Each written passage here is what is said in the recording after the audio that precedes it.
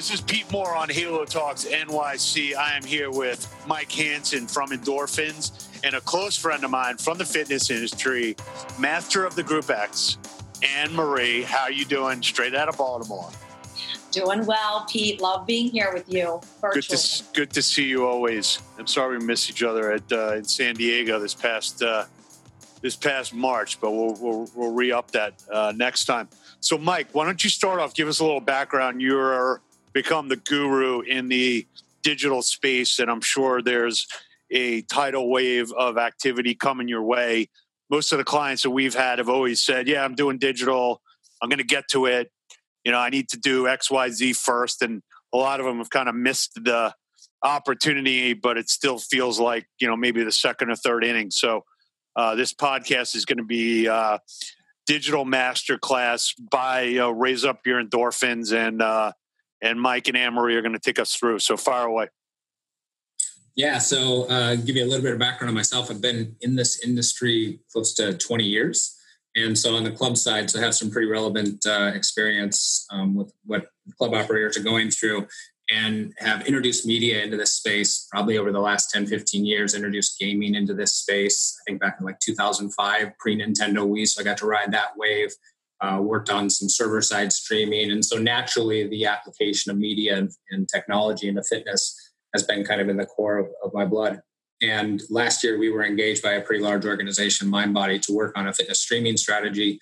So we had the ability to work with about 30 to 40 brands that were already online pre-obviously COVID, and learned a ton and built this huge knowledge bank as it related to what the market was doing. And we saw the early signs of a format shift taking place.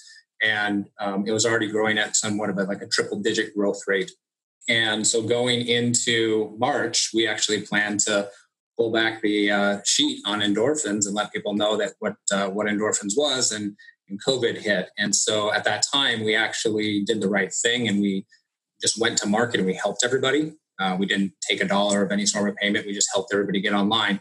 And the reason why is because Endorphinz is the first fitness streaming agency end to end. So when you go into market, you probably have 8 to 10 different things you got to look at. It's pretty complex.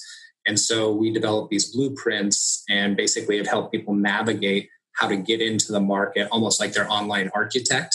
What do I do in social? What do I do with my paywall? How do I make money? What's the content? And we built this service foundation to help take all these brands, from studios to health clubs, even down into fitness instructors, online, because we see this omni-channel strategy playing out.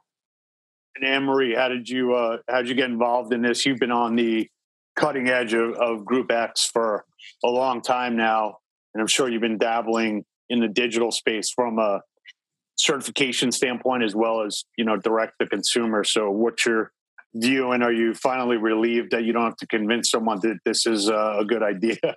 Yeah, it's funny because before it was talking people into it. You know, we could shop at Target or, you know, see a concert, but also listen to it on iTunes or shop online. And I think that strategy, the omni-channel that Mike was talking about, and having the virtual and the in-studio is just going to be the new expected experience, especially now. I think Crunch, I think Golds, and of course, you know, the 365,000 other apps out there that have video and audio, pretty top tier instruction, you know, we're doing it and doing it right. And they've seen a lot of some elevated, success, but now we're seeing the scramble. We've all seen a lot of gyms doing the live streaming on social media and just getting things up and out there. But now they're realizing there needs to be a strategy. They need to get the blueprint and keep going in this, you know, second revenue stream in the digital and virtual space, as well as in the retail space with the bricks and mortar.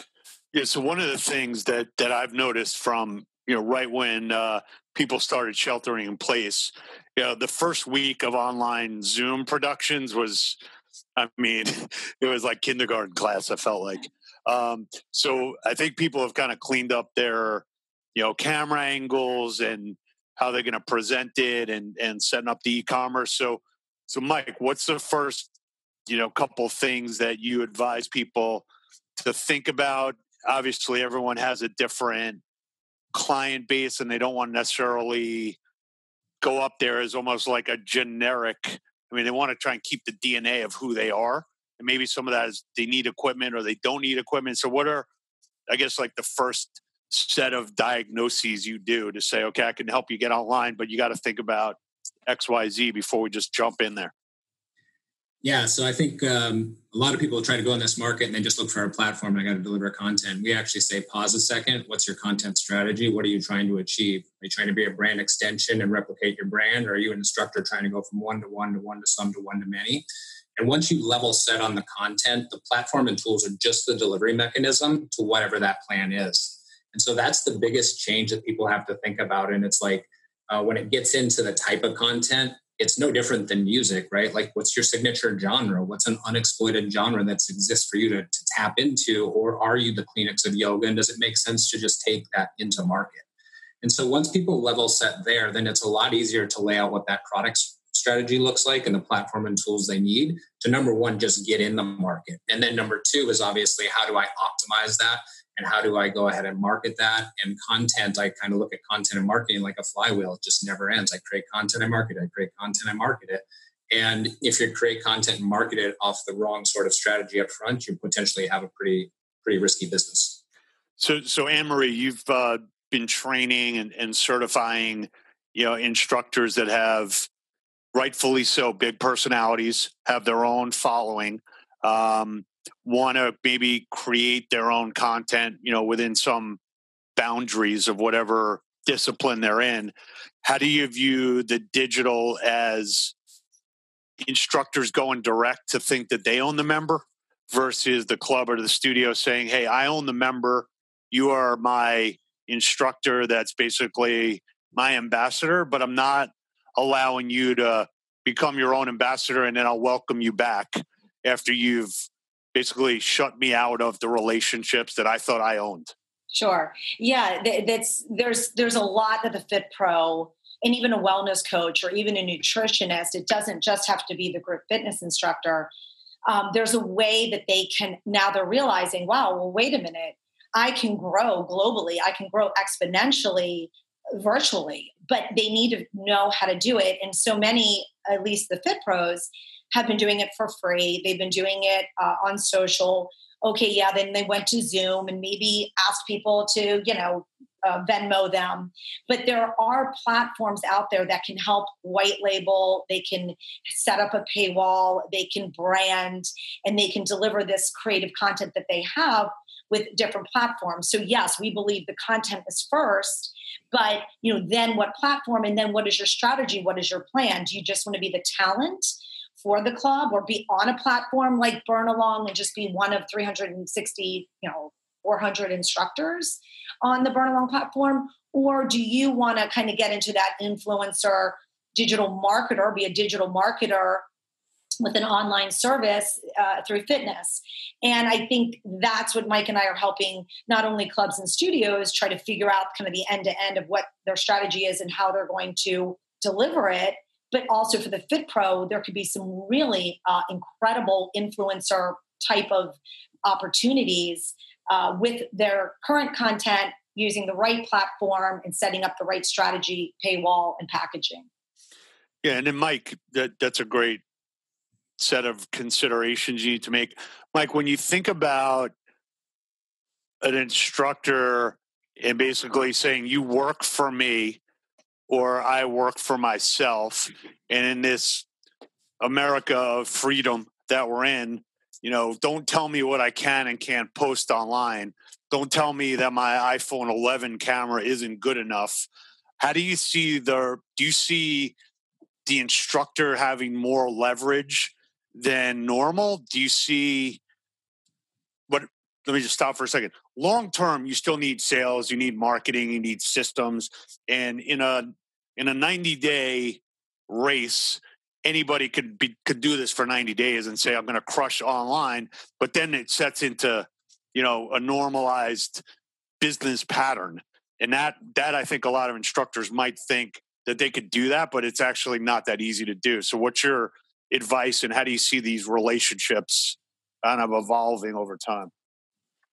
Yeah, so it's funny you bring that up. So I actually see that the model is potentially going to change. I think the brands and the instructors need to work in a business model that actually brings them together versus being this sort of me or you sort of thing.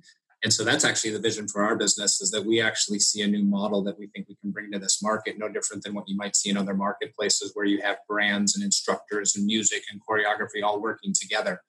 The instructor actually, when you ask the consumer, is 3 times more important than the brand online. So the brands need to embrace the instructors, and the instructors traditionally went through the brands in order to build a clientele. And now digital potentially gives some of those people those options to go out and start digital and potentially come back if they so want to.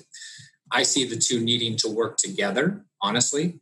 And I also see that you're still going to have people that are going to kind of buck the system and go digital on their own. And some are going to say, well, I'm going to just be a brand extension and it's not about the instructor. But our view and how we look at this is where we very much follow like a connections as a strategy sort of approach. So it's less about the content, the connection you create. And there's a humanizing side to that connection between an instructor that a brand necessarily doesn't have unless they are the brand. And that's part of this whole fandom thing that's kind of creating out there in this world. So I think the instructors have a great opportunity to rise.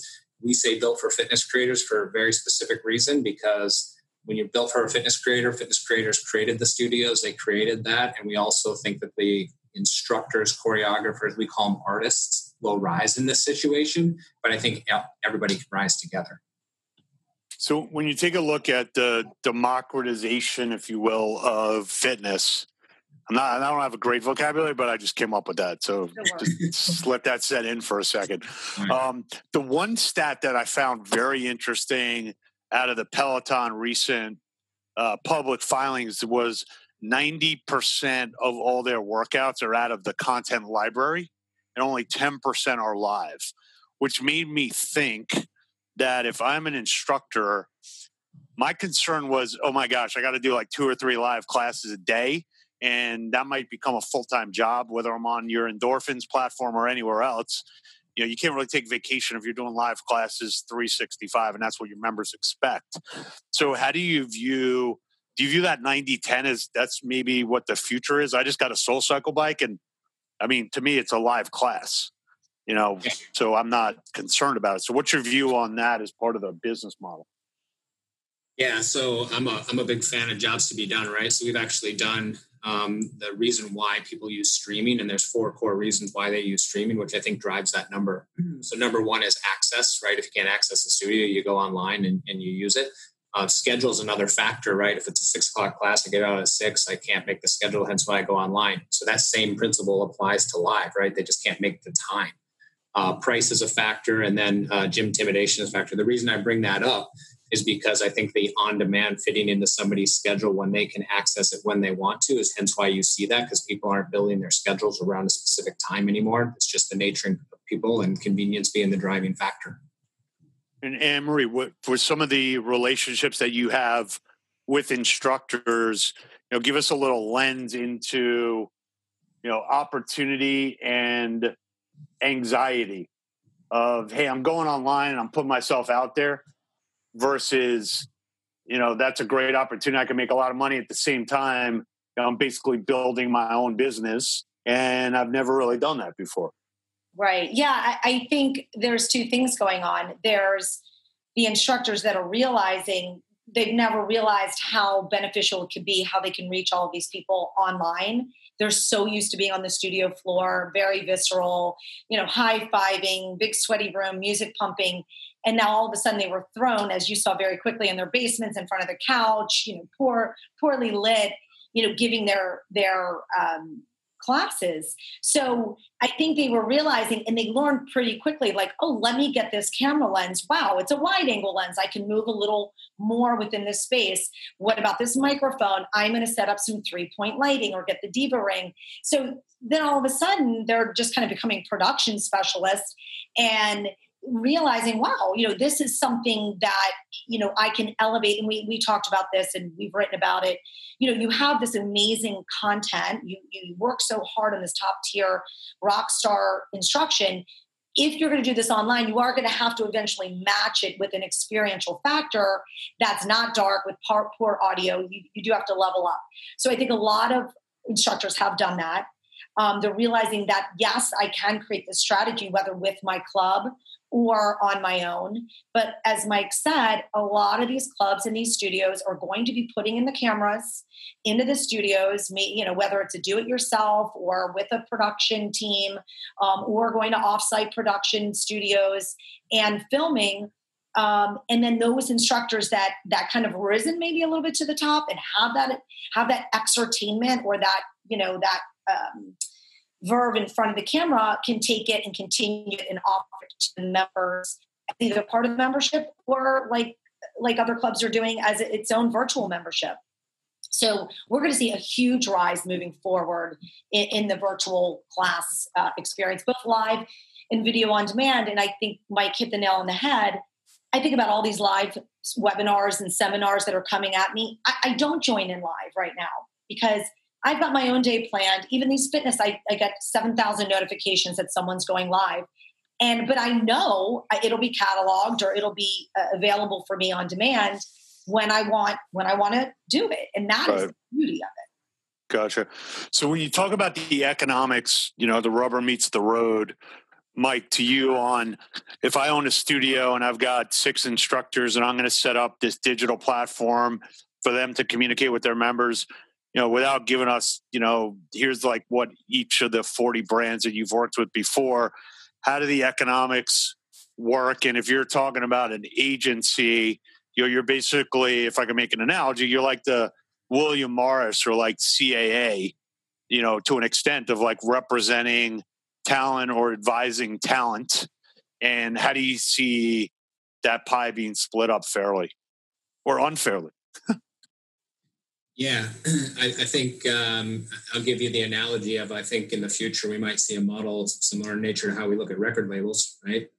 Somebody funds it, somebody gets paid back. And I think if everybody partakes in that share, you're going to have more promotion, right? You're going to have more buy-in. And so that's a TBD, but I can tell you that's something that we're actively working on. So I can't give you those exact numbers yet. What I can tell you about like the economics of this business is that it's a pretty profitable business. People all kind of account their P&Ls different, but 75, 80% margins. The interesting thing that I kind of want to put out there is, you've got your member base, you've got your email list, you have social following, website views, you can monetize all that.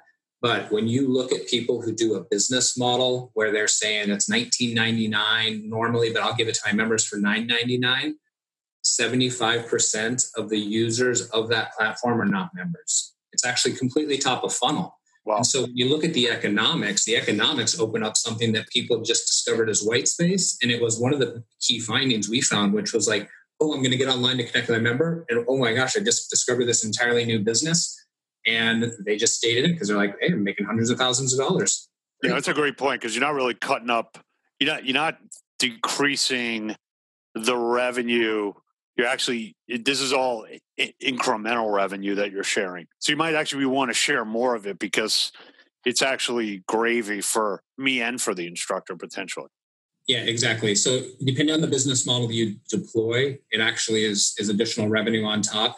I think every business nowadays needs an on-demand product of some nature. It's a low barrier to entry product. I go to the website and I actually discover and go, oh, I had no idea Core Power had this. I would rather try it. And if 35% of the market plus has intimidation factors, it's a great way to get a view into the brand, into the location. And so when people embrace this and start to think about the connections they create at the various touch points in the digital footprint, it actually creates a pretty compelling story. So much to the point that I think somebody is going to grasp onto this. And I potentially could see the future fitness brand of the future start digital and then go physical. That's my view. Yeah. Got it. I just wanted to tune in on that a little bit. You think about, I was reading about Peloton and they were saying like 80% of their riders belong to a gym. They're already converted. They're just, preaching to the choir. You think about it, in the United States, almost 70 to 80% of people do not even go to a gym. They don't even work out. But we keep on marketing to the gym goer, to the fitness fanatic. There is 80%, I don't know that exact number, but around 80% that do not walk into a gym. So this is an opportunity, that gym intimidation that Mike had said, is to really connect. And I have seen my friends that are maybe, just don't feel fit or not in shape and feel like, I don't know if I want to go to the gym. This is their kind of entree into discovering fitness, having their hot tea next to them and doing a little yoga and starting to feel good about themselves. That will then, like Mike said, maybe start digital and then go retail. So this opportunity, and if it's marketed and messaged right, can get to that 70, 80% that would never walk into a gym. But get them fit and do something good for our planet with education, fitness, wellness. And that's why our fitness industry should be deemed essential, because the mental, the physical, the spiritual, the soul, the body, I don't care who you are, bodies are meant to move. And if someone could, through the digital space, influence and motivate and inspire somebody, and they're healthy to fight off, infectious disease, then we're doing something right. Yeah, I totally think that this pause in our economy is going to bring more people in. I was in a store the other day and all the bicycles are sold out. So as pissed as I couldn't buy a bicycle. I'm like, all right, my mission is to try and get capital into companies that are fighting obesity and loneliness. So when I go in and see an empty rack of bicycles, I'm personally pissed. I'm like happy that people are out there moving. And when somebody emails me and my mom says, hey, I took this online class, she would have never taken an online class. Like I would just get her walk around the block or to our mahjong game, and that's like her exercise for the day, right? So good things are happening. One of the things, Mike, I want to ask you about, there was the guy that started Uber. I don't remember his name. What's the guy's name? Travis. Yeah, Travis. So he started up something called Cloud Kitchens, where basically all these restaurants can start cooking their food in one, basically like a shared kitchen. Yeah. Commissary is the word I was looking for. Democratization and commissary and endorphins. That's what I want everyone to leave this podcast with. No, so he basically set up Cloud Kitchens to basically facilitate the delivery of branded foods where you don't really need a separate kitchen. I mean, the guy from Chili's can cook next to the guy from Olive Garden, can cook next to the Cheesecake Factory guy, almost like a Top Chef. We got all the stuff here, we'll just cook it up. So do you see over the next several years, maybe, a $3 million multimedia studio, and you basically have all the instructors from a 90-mile radius going there, almost like a hockey rink, where people are playing at 4 o'clock in the morning, playing hockey. They're like, yeah, I got a 4 a.m. taping from 5. And it happens to be, the spin instructor at Pete's Fitness in Westbury. And then 5 a.m. is, Anne-Marie from, Rosalind, who's coming in and doing her bar. And we're basically creating this hub of production quality that's on par with anybody else. Do you see that as potentially how this morphs, or do you think people try and do it inside their club?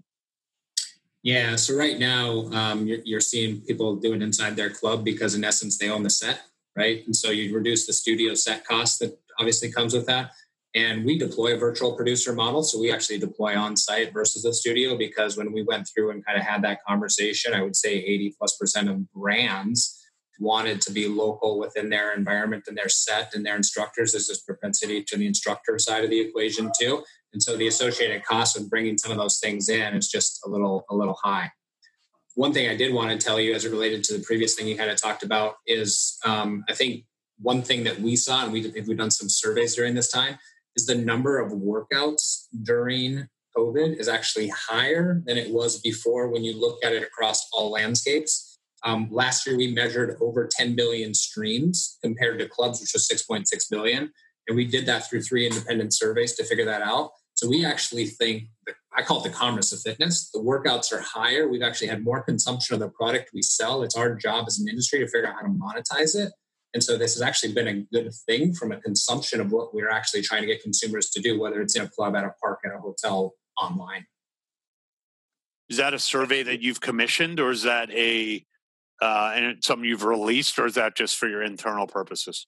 Yeah, so we run independent consumer surveys because we do a lot of surveys within brands that we are commissioned on, but we also want to do it independently that are brand oriented. And so we've measured what % of people pre-COVID were actually utilizing streaming or had an interest using. And so I can give you some insights there.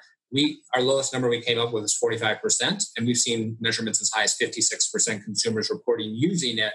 The interesting part is 30% wanted to, right? And so you had this huge metric, and that's through 3 different surveys. I think the other side of the equation is then you can go back and look to see how often they use it. And that's kind of some of the data we use in order to get into that number. That's great. So Anne-Marie, in closing, what's your crystal ball here for the future of digital and fitness and where you see us in, a year from now? Yeah, I see people going back to the clubs. I see boutique studios maybe reworking going from station to station in kind of small environment. I think maybe we'll go back to that, or maybe you stay within your little box and you go from your bike to your Bosu, and back up. I'm not sure what that in-studio experience will be like. I come from the group fitness end of it. I know Orange Theory now has a digital offer they just sent out. So I think, the virtual, the digital is going to be the new expected experience. Everyone before, remember 6 months ago, we're like, outside the 4 walls, engage with your members outside the 4 walls, have them engage with your brand and not going to another brand. I think 100% it's going to be in studio. It's going to be virtual. And I think as far as fitness overall, we're going to realize it's that mind-body connection that we've been preaching. I think the education is going to be out there more. We've seen the Zoom. We've seen the roundtables. We've seen the pleased to the government about our industry and how vital it is. People are seeing a lot of mental, health going down during this time, although a lot of people are seeing the importance of working out. So I think there's a balance there. I'd like to see what that future brings, but it's exciting to see. I can't wait to get back into the club. And I do want to also see what my clubs and studios are going to be offering me for when I am at home or workman's at the house or I'm traveling, that I can still interact with my favorite instructor and their brand. Got it. And Mike, since you've been in the fitness industry for a long time, and we've been, horse trading members for 20 years. And I used to say to a health club owner, "How'd you do last month?" And he would say, "I sold 110 memberships." And I said, "Well, how many did you lose?" And he's like, 107, so I'm up 3. And I'm like, well, damn, that's a lot of work for, plus 3. So how do you look at this new frontier that you're helping craft and architect and understanding, at least when you wake up in the morning saying, hey, I'm actually adding people and I'm not in a position where I'm losing them at the bottom of the funnel, but this is like a real growth category. Yeah. So I think the industry as a whole just had to change this mind shift to being a location provider, to being a service provider. And I think with that sort of lens, they're going to naturally have to embrace this sort of anytime, anywhere business model.